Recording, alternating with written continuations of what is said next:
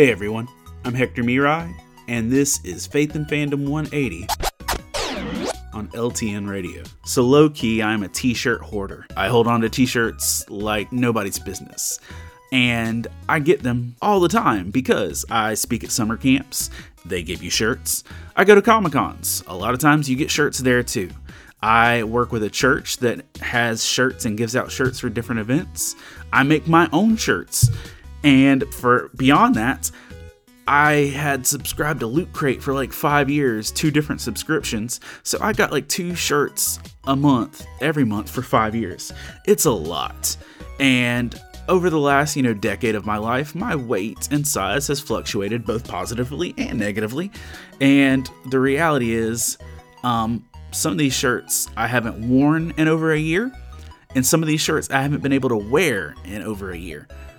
And after Christmas, I came to the realization I couldn't fit any more clothes in my closet because I just straight up had too many shirts. And, I loved some of the humor on them. I loved some of the memories, like from 2 churches that I worked at ago, the youth group shirt from that one retreat, or, oh, haha, funny Dr. Who shirt that wouldn't fit my left thigh right now. It was a thing, and I had to come to realize if I was going to be able to actually function as an adult, I was going to have to get rid of some of these clothes that I used to wear.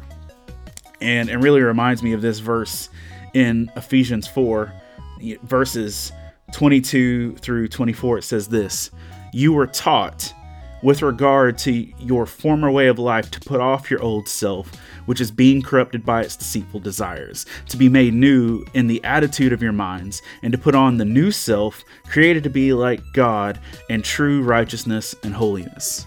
And Paul is telling the Ephesian church that if they want to be able to receive the new life, the righteousness and holiness that Christ offers us, they had to be able to actually put off their old selves. And the reality was, for my closet, I had to be able to actually get rid of something old to make room for what's new. And some of us really need to take stock of what's in our lives and see that some things in our lives need to be moved away and out of the way so God can do new things in us and through us. Remember to catch Faith and Fandom 180 every Wednesday morning on the Back Road Morning Show, only on LTN Radio. And if you'd like to learn more about what Faith and Fandom does, head over to our new website, faithandfandom.org, where you can learn more about our podcasts, Comic-Con ministry, memes, and our book series that has 7 volumes out with more on the way. I'm Hector Mirai, and thank you for spending the last 180 seconds with me.